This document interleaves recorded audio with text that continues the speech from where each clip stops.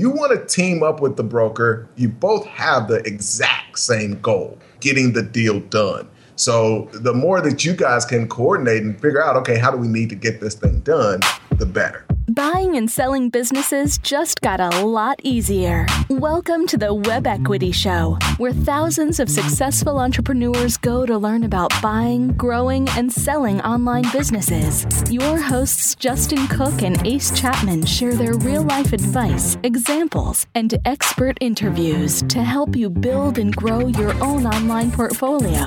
Now to your hosts, Justin and Ace.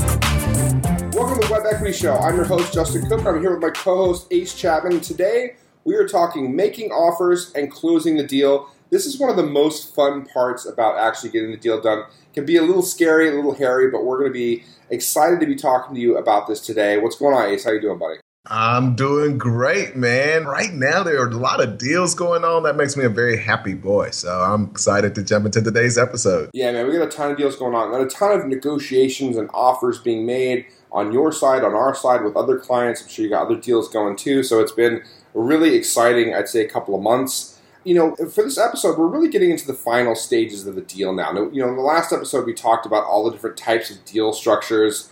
And, you know, that's kind of like arrows in your quiver. Those are bullet points you can use to make the offer. But today we're going to talk about actually making that offer and how you can do things like turning their broker, the seller's broker, over to your side. And we're going to get into all this stuff today.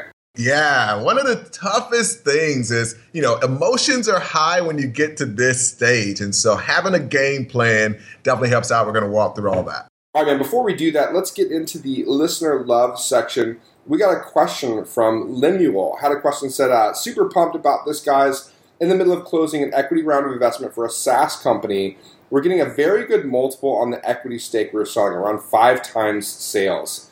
Wow, Lem, 5 times sales, that's fantastic. Goes on to say, we have put in a great team in place since this past October, updated the software and closed some sales deals. It's a little more complicated than deals usually discussed in the podcast, but the principles still apply. Do you think you all could do an episode or two on minority investment? Thanks, Lem. Well, Lem, we're not doing episodes on these topics, but we will talk about this briefly at the top of the show. First off, I should say this is outside the scope of what we do in terms of minority investments. It's not really, I can't speak about that as a professional, like I can't give like a professional opinion on that. I can give you the Justin opinion, and Ace can give you the Ace opinion based on our experience. Yeah, so I've done quite a bit of minority investing, especially with my clients, where we'll go out, we'll find a deal, and I'll invest alongside of them in the deal. And I've taken minority invest in a lot of the deals that are in my portfolio right now. But when it comes to those types of things, it's more, it would have to be like 10 episodes. There's so much that goes into it. There's so many different ways to structure those deals that it's one of those things that you've got to figure out one by one. Each investor that you deal with is looking for something a little different. But it's a great, I mean, the deal that you've got, it sounds like that's a great start to be at 5 times sales. So that's the one thing I will say. Yeah, you did well there, right? You're getting a nice valuation there. But what I would say is that from the person taking on the investment, let's say you're taking on 20, 30%, and this is a lifestyle business. It's not a high growth, we're going to be like Facebook kind of business, right? Which SaaS can be, so I don't know the situation you're in. But let's say it's a lifestyle business. It's doing well, it's growing quickly, but not super stratosphere growth. It can be a bit of a burden for the person taking on that investment if you're stuck paying out, let's say 20, 30% a month or a quarter to your investor, right? So it can limit, yes, you get that initial cash influx, but it can be a little rough on cash flow long term. It can stunt growth, I think. So there's, a bit of an issue there. Unless you're using that money as the person taking on the investment, unless you're using that money for very high growth opportunities, if you're just kind of continuing to run your business day to day, I'm not sure that you're going to get a great return on that and your cash flow is hurt. There also needs to be a path toward an exit. If you're the person coming in with a minority investment, if it's a lifestyle business that you're investing in, or it's a, kind of moderate growth company, like there has to be some kind of plan to exit. Otherwise, you're never going to get your capital back. Like, how do you get the money out of someone's kind of lifestyle business? It makes it really tough. It does. And if you're in a business that you feel like, hey, long term, this is a business that I want to have control of. I want to be able to decide what I want to do with it. even if they're minority, you don't want to take them on, even if it's a great deal and all that. And so I've just seen where you end up with these very tough situations where somebody has control, but, the other person isn't happy with what's going on in the business. And quite honestly, we've taken advantage of situations like that. We've got two partners in a deal. They raise some capital. That person, they're both just absolutely annoyed with each other. And they want to exit the deal as quickly as possible just so they don't have to deal or talk to that person anymore. And we come in and we get a great deal on those businesses. I can see how, from your perspective, Ace, on the buy side, when you run across those opportunities, there's real value, right? And it's something you can leverage. Yeah. What do you do? So I'll just mention this. I had a bullet point about this, that you should have an option in the contract for either party to walk while you're in the deal. So my question for you, Ace, is what do you do when you're in a deal with someone, let's say you're 20% or 15% or 30% or whatever, you're a minority or they're a minority, and it's just not going well. It's going horribly. And one of you wants out. Like, do you account for that from the get-go? Do you just deal with it when it comes up? How do you get out of those? That's actually a great question and a great point to make. So of a lot of the things that we do in these deals, one thing that helps from the very beginning is in the contract, basically having a buy-sell clause. And what that does is make it extremely fair for both parties to be able to exit the deal.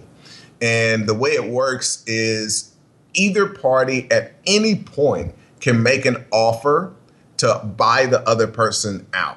The kind of caveat to that is that whatever multiple or whatever valuation that you put on the deal when you make your offer to them to buy their equity, they can buy you at the same valuation. Yeah, Ace, I love that. I think that's really good advice. I've heard that before and used that before. Basically, whoever decides the deal, the other party gets to pick which side of the deal they agree with. Right? So if you want to buy them out or they want to buy you out, you can say, look, here's where I think the valuation is. Here's where I think the buyout should be. And the other person gets to pick, do they want to keep it or are they the ones buying them out? That is great when both parties are on board with that. When it's gotten to the point where the other person wants to screw you more than they want to get out of the deal or they want to work it out, like that can get ugly. You're in a bad position there. One thing we did with the investor program on our end was we said, look, we want to make sure people can get out too, is we put in a penalty. So if someone wants to get out, they pay a penalty, and then the other investors would receive that penalty. They would get that penalty money, and then they'd have the first option or first dibs on buying up their share, right? So they'd have the first dibs to do it, and then other than that, we go outside and see if we can get that investor replaced. So they would pay a penalty. The other investors get the benefit of that person dropping out, and they also get first dibs at buying out that person's share. I love that. I really like that a lot, especially for a structure that's like the investor program. Yep. And then, the other thing I think is really important when you're doing these minority investments is you need to be very, very clear about the roles and responsibilities going in. So, I'm going to be a minority investor. The other party, right, the person that owns the business, expect something from me that I wasn't willing to do. I want to be a completely private investor, and they're like, oh, I thought you were going to do this once a month, or I thought you were going to do this once a week or something, right? So there can be some lack of clarity. You need to really make sure that's clear. And I'm not talking these like long legalese contracts. I'm just saying written out, very clear on what kind of roles and responsibilities on both parties are. I've seen when deals like that happen and they're kind of like splitting up the responsibilities, they didn't account for everything. And then the business kind of goes to crap because, one party thinks the other party's handling this and the other party thinks they're handling that. And it gets just really messy because they didn't, clearly define the roles early on. Yeah. And when you get into the situation of the work going into the deal, that's where a lot of problems can occur. And one of the things we try to do in any deal where we may be raising capital or anything is, when I'm raising capital from investors on buying a deal, I expect to do all of the work. And, I offer them as a benefit, hey, you can be involved where you want to. And, a lot of times at the beginning, people are excited about something. And what typically happens is those first few months, they're like, oh, man, I'm excited to be in a deal. And it is an opportunity to learn and figure things out. And, but they're willing to commit to everything. I want to help with the social media and this and that and write content. And then 3 months down the line, it's like, okay, I've got some other things that I'm excited about now. So I would encourage people just to say, when you're in a deal, somebody is going to take, basically all responsibility and try to delegate. But if it doesn't happen, they're going to take on that responsibility. It's interesting, Ace. I mean, you're a solopreneur. I know you have people that work for you and work with you, and you have, partners on deals and stuff. But, Joe and I have a business partnership where, any of the business we get involved in, it's just split 50-50. We're all involved in everything that each other does right now. Right. And, we've noticed that, especially early years and years ago, there were times where the workload ebbs and flows, right? Where I'm doing a whole lot more work, or let's say it's more valuable work than he is, right? And it's stressful and frustrating for me. And the reverse is true too, where there are times where I'm just doing a lot less work, or I'm just not as needed, and what he's doing is like really important. He has to do a ton of it. And, it can be really frustrating in a business partnership where you're doing less work, or you're doing more work, and the other person's getting paid the same, has the same equity share, has the same equity stake and everything. That can be frustrating. But what we realize is that over time, those ebbs and flows just kind of go back and forth, and that's just the way it is. I think we've come to terms with that, but it was harder early on in our business partnership, honestly. Yeah, I can imagine. All right. Well, anyway, Lim, I hope that was helpful. I hope you appreciate it. We're going to get into the meat of this episode now. All right, Ace, we're talking making offers and closing the deal, buddy. And this is something I know you love to do. You love the negotiation stuff. You love to get into, deal making and how do you work it out? How do you make it happen? How do you make the offer? How do you counter? We're going to be talking about all that today. To kind of like set the scene, though, I think we need to talk about the process for making offers, for kind of closing a deal. And there are 3 processes we're going to talk about. These are the ones you're going to see the most if you're kind of in this space. And, it's going to vary quite a bit depending on which broker you're going with, which party you're going with, whether this is a privately done deal. So we're going to talk about 3 things. The first is the letter of intent process, or they also call it an LOI process. Now, what this is basically a document you've signed. It's a non-binding offer that's made and agreed via written or signed LOI from the buyer to the seller. It's basically just kind of like setting up the offer. Here's what we plan to do. Here's the intent.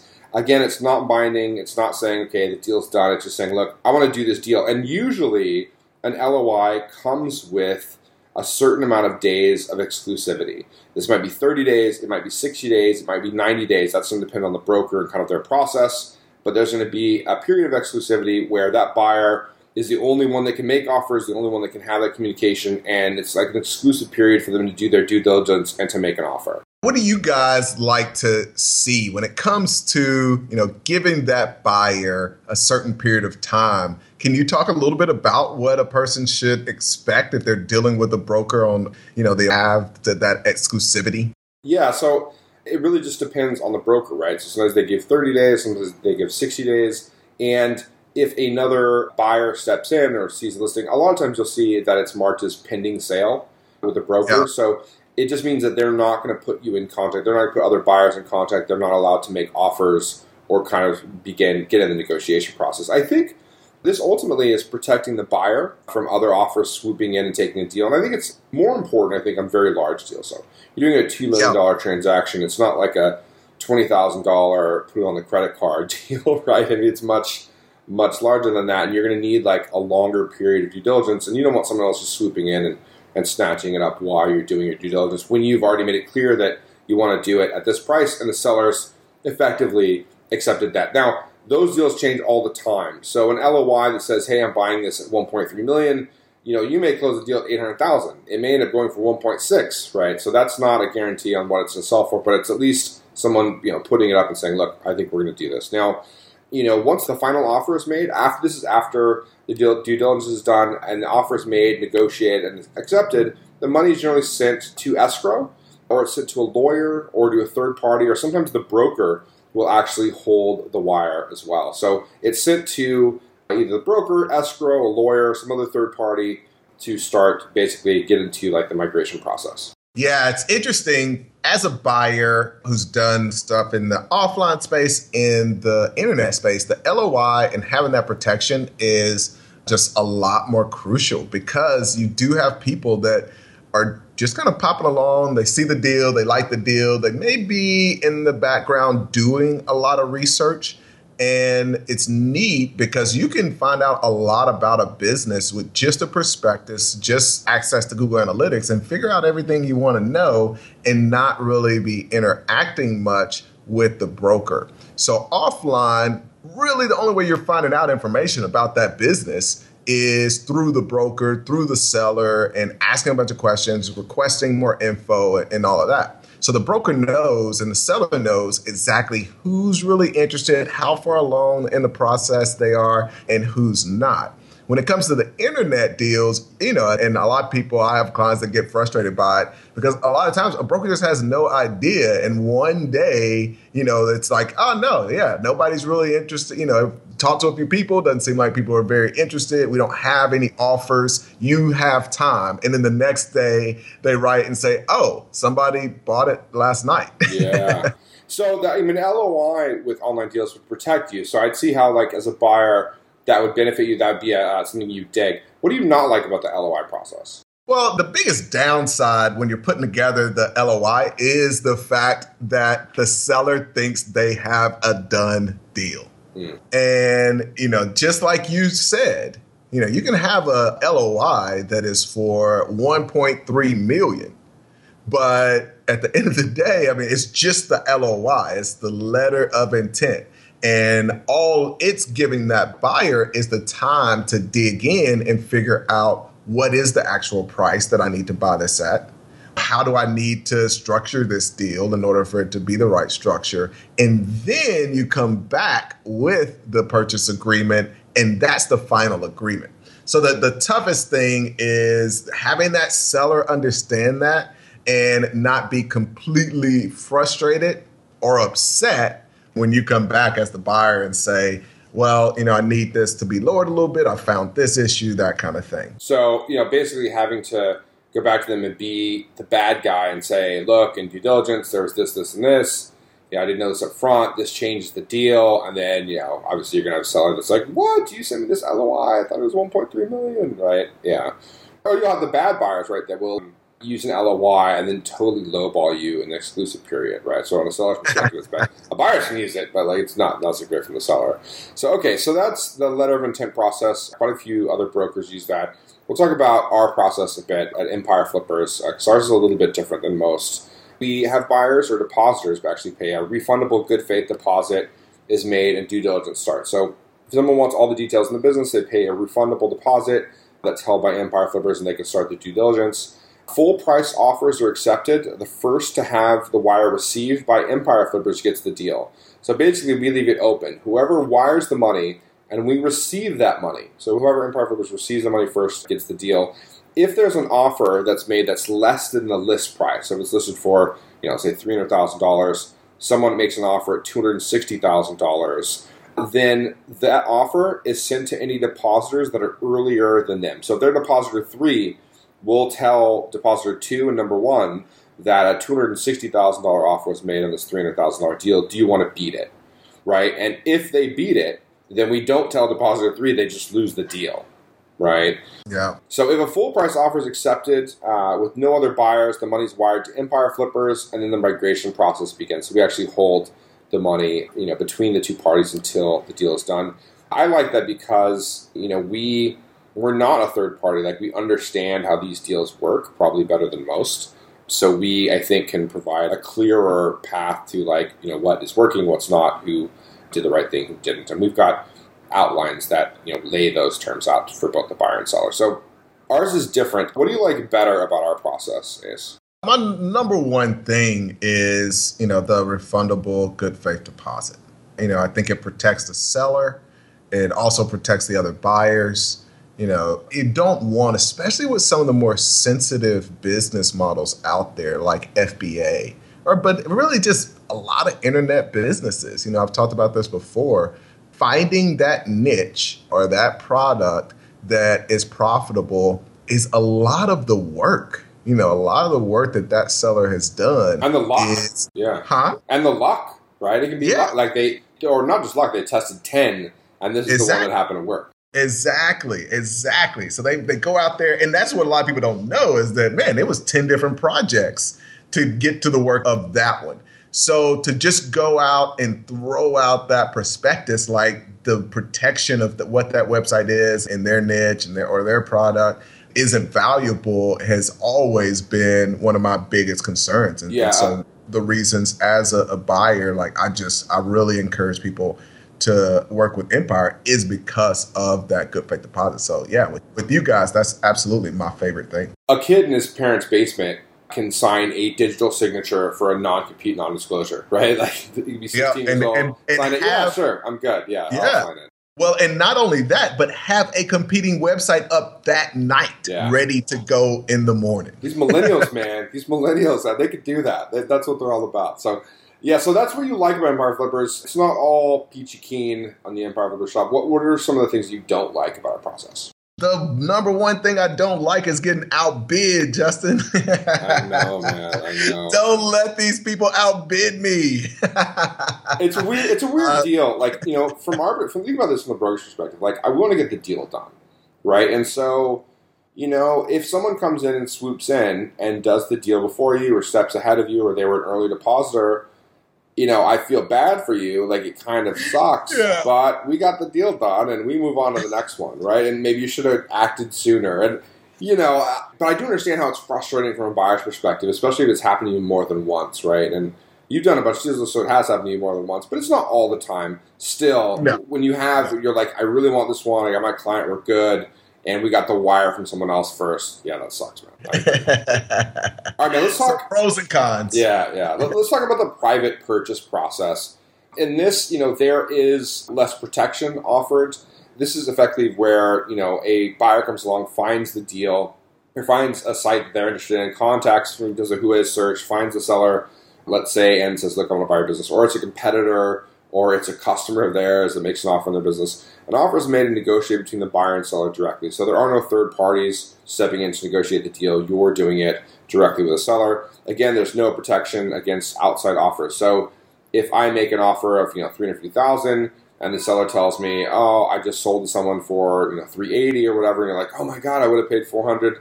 They can swoop in, of course, and do that. Or they can, obviously tell you there's a fake person out there trying to make this offer. So you need to be aware of that. Once a deal is agreed, generally money or the wire is sent to escrow or an attorney. Most attorneys are licensed or bonded to hold up to X amount of money in escrow.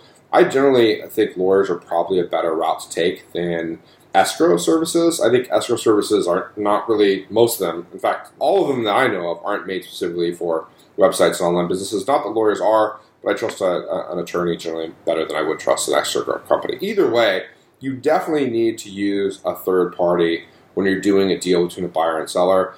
Don't do the, hey, I'll pay you 50% up front, then you transfer me the domain, and then I'll pay you the other 20%. Don't try to break it down like that, because ultimately there's a point at which one party could screw the other, right, in that process. So even 30% or 50% or 60% done, you can get screwed in that process. It's a really bad idea. It's one of these we never do. Most brokers would never do this, is allow either the buyer or seller to have, let's say, own the domain and have any of the money. So no party gets to ever do that ever. It's really important. Yeah, and the other thing is it's not really worth doing a deposit on a private purchase. I actually had a past client that contacted me. They went through the program maybe a few years ago, did a couple of deals, and then they just did a recent deal.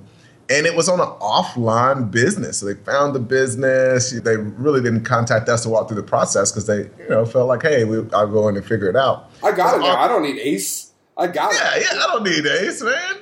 So, I've done 2 deals now. So they, negotiated, got everything done. And this business was kind of hurting, but he was going to go in and fix it up. So he makes a pretty large, the guy told him, oh, well, we got other bidders, for me to take them off the market. I need you to make this large deposit. The guy makes the deposit, and, is trying to get some due diligence, doesn't hear from them. And long story short, eventually goes by the business and everything is shut down and the guy has left the country. So, you just, even online or offline, got to use common sense. And, on these private purchase deals, you want to make sure that neither person has all the leverage at any given point. Yeah, that's interesting. So, we at Embarkers, we have the deposit process, and we get asked that from skeptical potential buyers. These are probably people that would never do business with. They say, look, how do I know I don't just send you this $6,000 deposit and you guys just close up shop or never get back to me or just take my money? And, that totally makes sense in your situation, right? Where you're a buyer, a potential buyer, dealing with the seller directly and sending them a deposit. Who knows? They may be going out of business. They may be a complete scam. Who knows? But we're like in the public eye. Like, we're out there. If we were screwing people for deposits, we wouldn't be in business very long, right? Like, if we were just taking people's deposits, there'd be all these people. I mean, we do hundreds of deposits a month, several hundred deposits a month. If we were doing all those and not giving them back, people would be all over us on the internet. You know what I mean? So we've got a reputation to protect, whereas this random seller, offline seller, business seller, they don't care. They'll just disappear, right? All right, so let's get into it, man. We've got 10 tips here we want to share with the listeners in terms of making offers, negotiating the deal. Now that we've talked about the 3 different processes, the LOI process, the Empire Flippers process, and kind of the private purchase process, I think we can kind of get into this and it'll make a little more sense. So the first tip is, as a buyer, you want to find out what the seller really wants, right? They're going to have their kind of superficial reasons for selling. I need the money for something else, or whatever. Like, there's something deeper to that generally, right? And it's kind of like, I described it as like peeling back the onion. There are layers to kind of what they'll tell you if you're more comfortable with. Once you find out why they're really selling, when you find out that, and you're rarely going to get this far, but you find out that they need $60,000 because they want to give $20,000 to their brother who's about to get foreclosed on, and they need $40,000 to buy, this new rental property. They need a deposit for that. Like, you find out exactly what they need. So, they need $60,000. Maybe it's a $100,000 deal. They need that $60,000 up front. You know that you can't go below it, so it gives you kind of an idea on what kind of deal structure you can work out. Yeah, I'm a very big fan of specifics, getting specific on what they're looking for. And, it does take a little bit of work, it's peeling back the onion and getting to what they want, but it can help you tremendously in structuring the deal, because just like that example, Justin, when you get not just even the rock bottom price, but the rock bottom amount of the upfront down payment, and some kind of time frame, because sometimes it may be that I can make that $60,000 over the course of 90 days. So I'm not going to really do anything for the next 3 months. But you can answer their true need. Then they can be flexible on everything else. So a lot of times people get focused on the total sales price and they're trying to lower their down payment, and that person is saying no. But the real reason is because they would go down on the sales price as long as they could get that upfront amount. The other part of this, when it comes to negotiating, is getting the broker to work for you.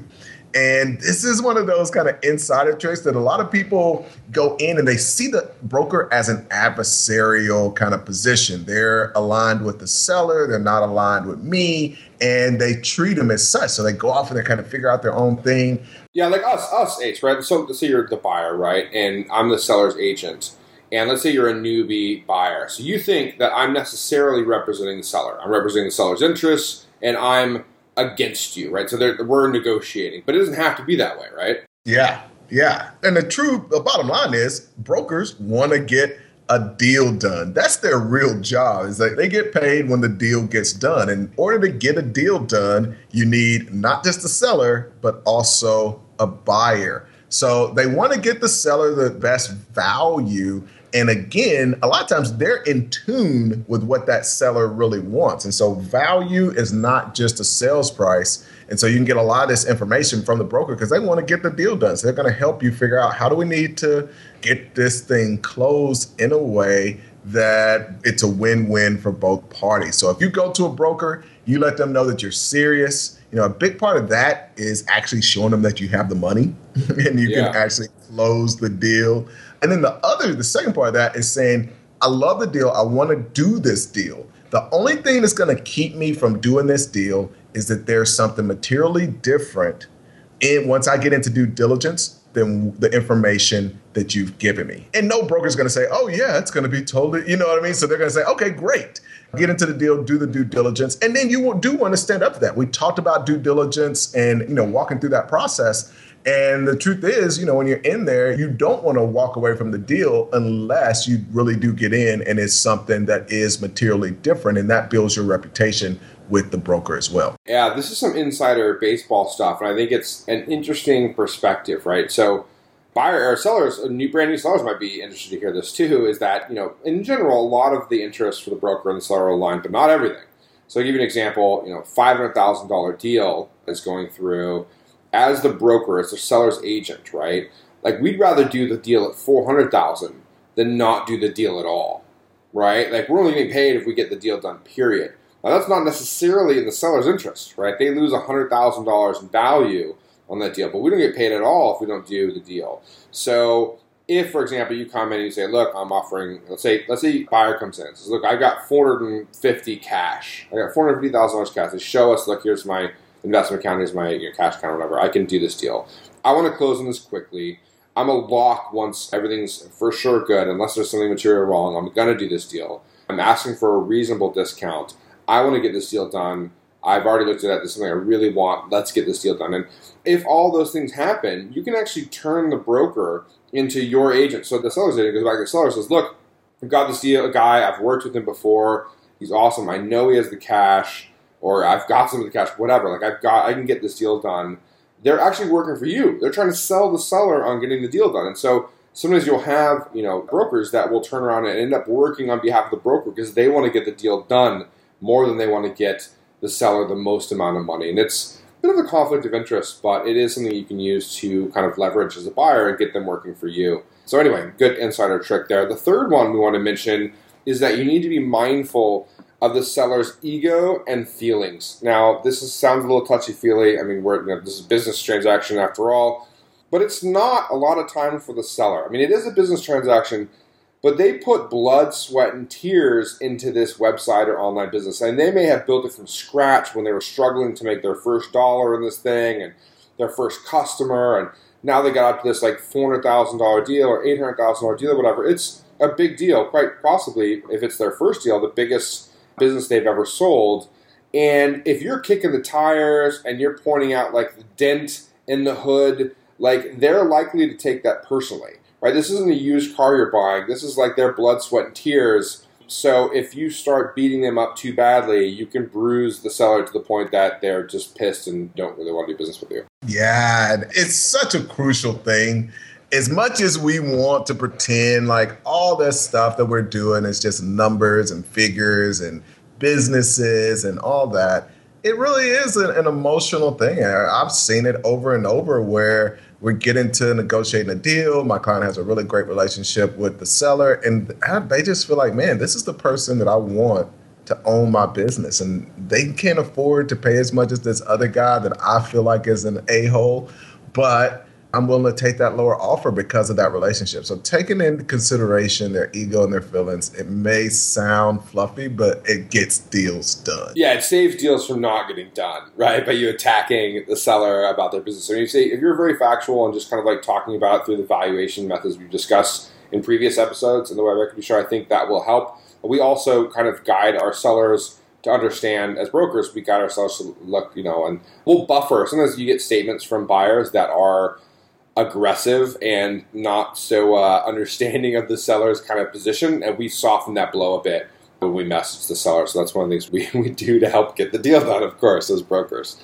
The fourth thing I want to talk about is to make sure as a buyer to consult your accountant or CPA about the tax benefits or lack of benefits before you get the deal done. I mean, it's not something you want to, or you need to necessarily spend a ton of time on, but you definitely want to know kind of what you're getting into. And all the deals that we do, and this is almost always an asset sale, not a stock sale. So as a buyer, you're not buying stock in a business. You're not taking over their liabilities. It's primarily goodwill that you're purchasing. But it does make sense to look at how you're going to break down the line item value for each piece. How much is goodwill? How much is the domain worth? How much is this worth? And you can do that and get some tax benefits. In some instances, you can actually point out to the seller why the tax benefits are better for them in doing it. Like, let's say it doesn't hurt you, but it helps the seller. And it can kind of like, that could be one of the pieces that gets you over the hump. Look, if we do it this way, you're going to get a better tax advantage. Talk to your CPA about it. We can work it out. And if anyone's wondering about this, we did an interview with Mario, who's a CPA, on season 1 of the Web Equity Show. And I have one with the Empire of Risk podcast too. I'm going to put links to those in the show notes for this episode so people can check it out. Yeah, I mean, it's good. You want to have these folks on your team. That episode in particular was a great episode, so I would definitely check that out.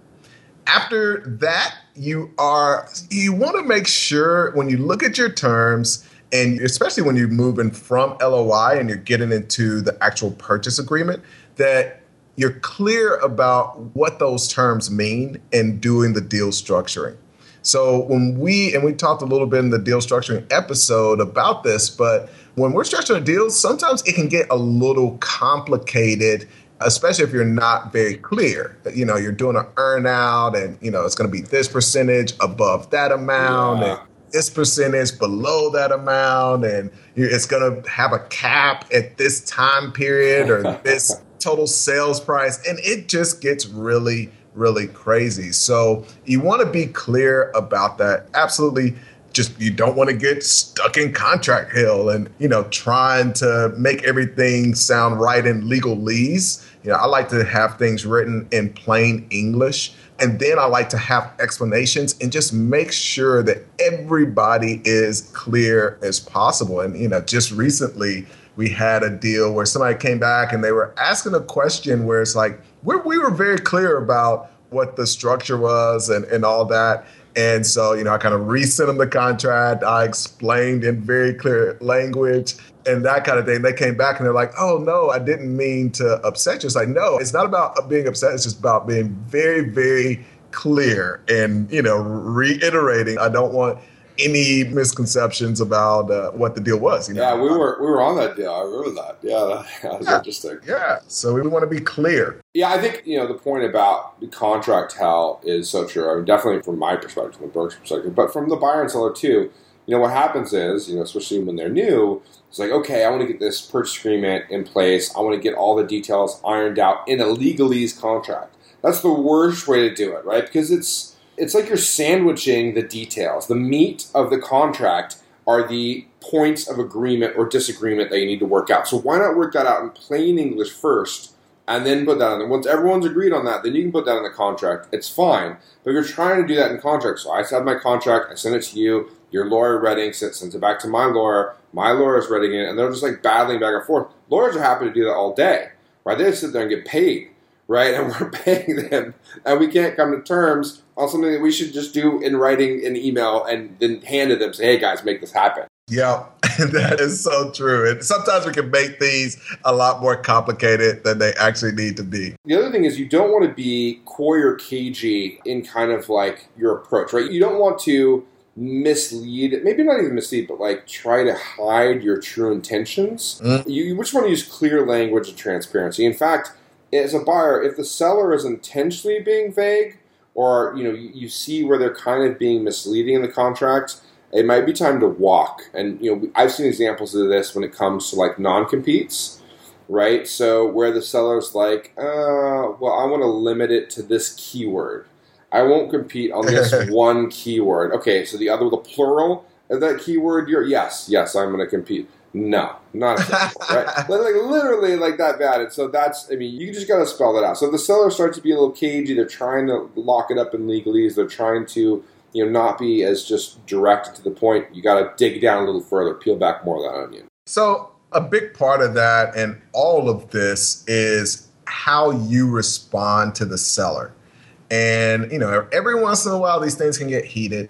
As a buyer, I remind the folks in our network, we're dealing with people that have built something from scratch. And so they're going to have a lot more emotions tied to it than you do. And so we want to be a little more understanding if the seller responds to something that we say with hostility. I've been cussed out by sellers before over an offer and that kind of thing, and then still gotten the deal done later. Yeah. So, how you respond is a lot more important than the seller. And it goes for the sellers as well. It's like, the buyer is also putting maybe their life savings that they're emotionally tied to. So emotions can be high on both sides, and you want to stay away from the hostility. Yeah, this moves into our sixth point, I think, which is that as a buyer, you want to make it clear to the seller that you're a good fit for the business. You're thinking, well, I'm just putting the money up. They're accepting my money. Why do I need to sell them on the fact that I'm going to be a good fit for the business? Shut up and take my money and don't worry about it, right? But that's not the way it works. I mean, a lot of sellers want to find a good home for their pet business, right? And they're not just being facetious or not just saying that. Like, a lot of sellers actually believe it. It's not lip service. So if it comes down to, right, as a seller or us, handling it for them, and we're brokers, and there's one buyer offering the same price, there's another buyer offering the same price, and one of those buyers seems like a better fit, has a better plan for building out that business, or is going to be more successful. The sellers don't want to sell to that person, right? So all other things being equal, if you look like a better fit for the business, they're probably going to work with you. Now, money talks, so we're talking about a 10, 15% difference in value. That probably doesn't matter quite as much, but it does matter when the offers are close, right? Yeah, it really does. I mean, once you close that deal, everything really begins. We feel like it begins when we're negotiating and all that, and then it ends at the closing. But that's just the beginning of your relationship with that seller. And so you want to make sure that it's a good fit with them as far as your working relationship for the next 90 days of training. The business is a good fit for you, and you're going to be able to grow it and make it prosperous. Also, it comes down to the fact that if you as a buyer are showing them that you've got a good plan to take over and run the business, there's some reassurance for them that they're not going to have to do a whole lot of hand-holding. So again, If I'm looking at the person that has a plan of attack, and they can run with it, maybe a couple of calls and a little bit of turnover, and they're good to go, versus someone who's brand new, is going to need more hand-holding. All other things being equal, I'm going to go with the person that has a plan in place and wants to take over the business. Now, you can't help the fact if you're new, but you can help the fact on whether you have a plan and you're sharing that plan with the seller and kind of like what you want to do and letting them know that you're going to take it and run with it. And, again, this is one of those touchy-feely things, but I'm telling you, like, this does matter in these types of deals. And so I think that's pretty important. The next point I want to get into is, and I think this is especially true with private deals, but that sometimes you as the buyer, this is our seventh point, you the buyer, you have to be the bearer of bad news, right? So if we work this deal out privately, let's say it's a competitor, which is even worse, or I'm a customer of theirs, I'm making an offer on their business, I've done due diligence, and I come and I make an offer, I have to be the one to tell them their business isn't worth nearly what they think it is. And you'd be surprised at what some sellers have in their heads. Some sellers think their business is worth a lot less, but in most cases, sellers think their business is worth a lot more. Because they're looking 3 years down the road, and they want it to be worth today what it's worth in 3 years. And that's just not realistic. Yeah, I mean, this is a big part of what you deal with, especially when you're dealing directly with the private sales. And obviously what you guys deal with every day, dealing with potential sellers. I mean, again, they feel like their business is amazing. They know how much potential it has, and they want to sell that potential. And, buyers don't want to buy potential. They want to buy what it's doing right now. Yeah, brokers generally have dealt with the sellers already and have already dealt with that elephant in the room, right? So we've already had to kind of beat them up a bit on value and say, okay, here's what it's really worth, have the talk. And so they've agreed and they're open to selling at that price. So that's easy. But when you're doing a private deal, you got to be that bearer of bad news. So understand that you may be coming in and the seller may think your offer is offensive based on where they're sitting at, right? They're like, no way, my business is worth way more, and you have to kind of explain. The best way to do this, I think, is to be sympathetic to their situation, right? And totally understand they put blood, sweat, and tears into this. But then revert back to the valuation reasoning that we've talked about in previous episodes. Say, okay, the business is worth this because if we look at your net profit over the last X months and we multiply that by this multiple, here's why I came with that multiple. We add on the inventory wholesale cost. This is the valuation that we get. Now we can argue pieces of those. Which piece would you rather argue? But at least if you can put it in that framework, it's less, I'm worth more and you're belittling me by saying, that you're giving me this offer. Do you know what I mean? Yes, that is. I mean, it has to be kind of an educational thing, not turn into a debate which turns into an argument. Just like, hey, check out this resource and check out these deals that are similar that sold for that price. If you put it on the market, that's probably what it's going to sell for. So, it is reasonable what we're talking about. So it can't be an opinion debate between, nope, this is what I think it's worth. I wouldn't pay more than this. And they're like, no, it's worth more. Yeah, for sure. The eighth point we're about to get into is when you see the deal stalling, you can rely on your broker. So there's a broker in the deal, rely on the broker. If there's not a broker, rely on a lawyer or potentially a third party, if at all possible. Now, if the deal looks like it's not getting anywhere, you're not going to be able to get the deal. For whatever reason, it's stalled because you can't come to terms on the earnout or it just seems to get stuck somewhere. You can let someone else kind of step in that's involved in the deal, the broker or an attorney, and let them handle the back and forth between you and take some of the heat and the emotion out of it.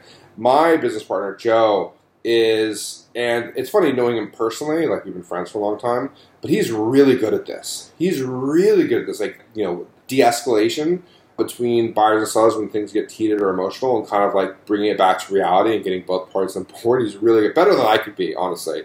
I'm glad I'll do that part of the business, but he's really good at it. He's really good. I've watched his skills over the years just get better and better, and he's great at that. So I think that's a real value that you should rely on your broker to do. They should be offering that to you. If you don't have a broker, then obviously you can use your attorney that can step in. And don't have them go in there and muscle, right? They're not like, stepping in as your attorney.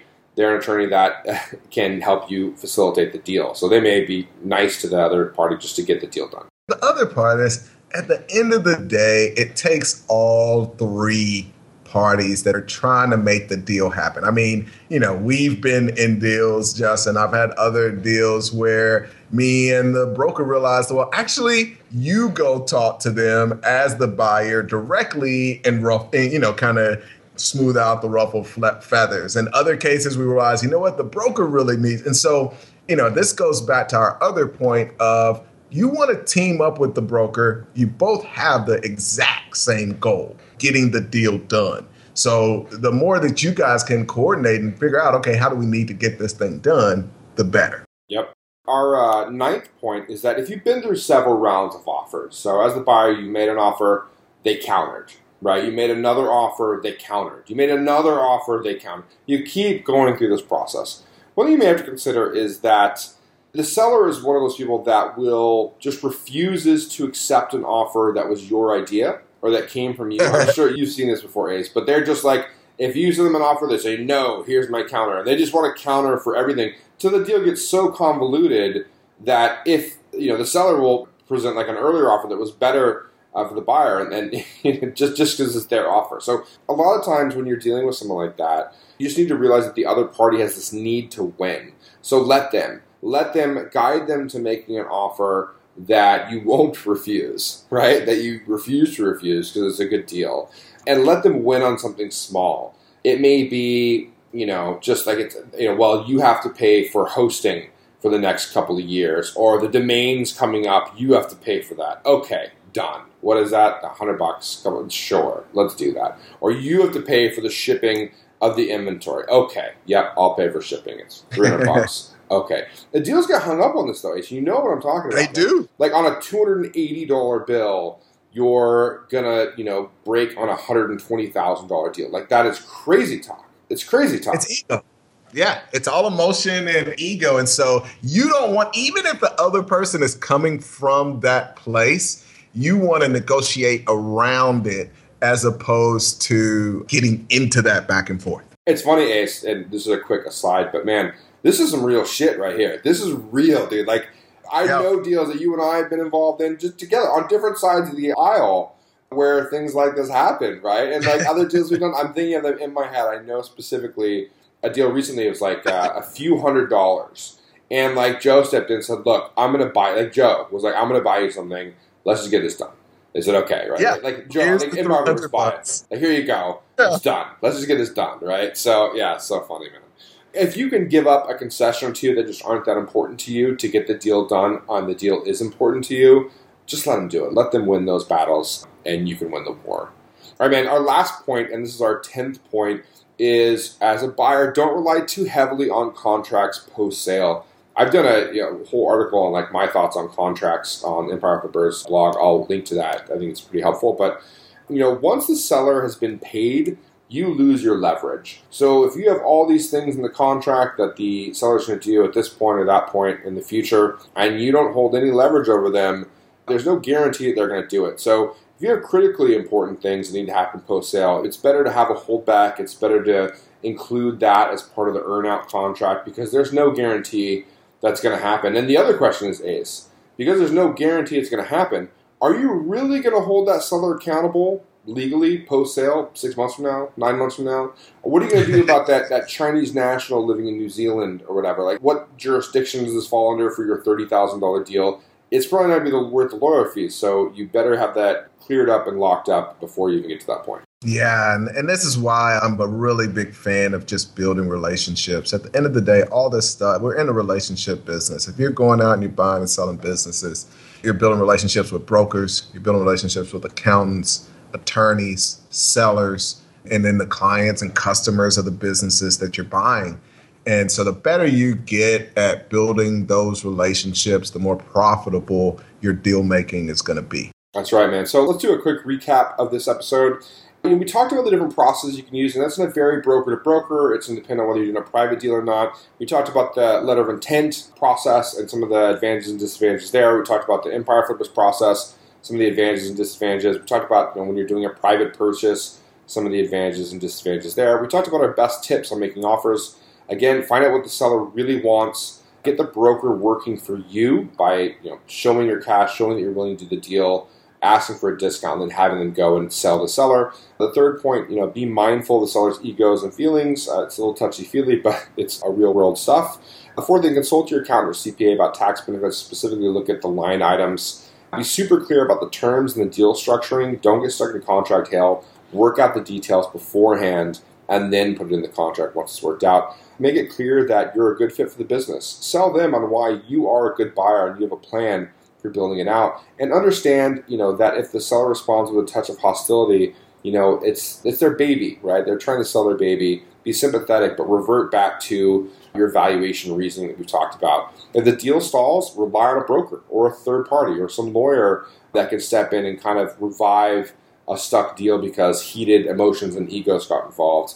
Again, if you've been through several rounds of offers, give the seller a small win to help them close the deal, make them feel warm and fuzzy inside and kind of like, fix their bruised ego. The tip point, don't rely too heavily on contracts post-sale. Oftentimes, those contracts aren't going to save your butt if you need them to. What do you think, Ace? Is that a pretty good wrap?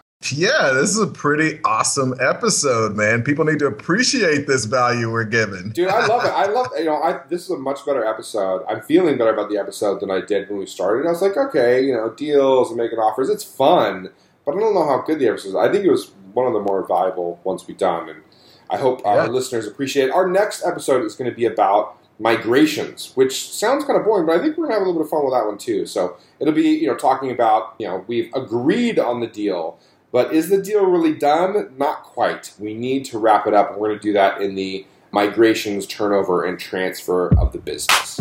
Thanks for listening to the Web Equity Show. Now is your chance to be a part of the action. Go to www.webequityshow.com/gift and send us your business acquisition or exit question and have it answered on the show.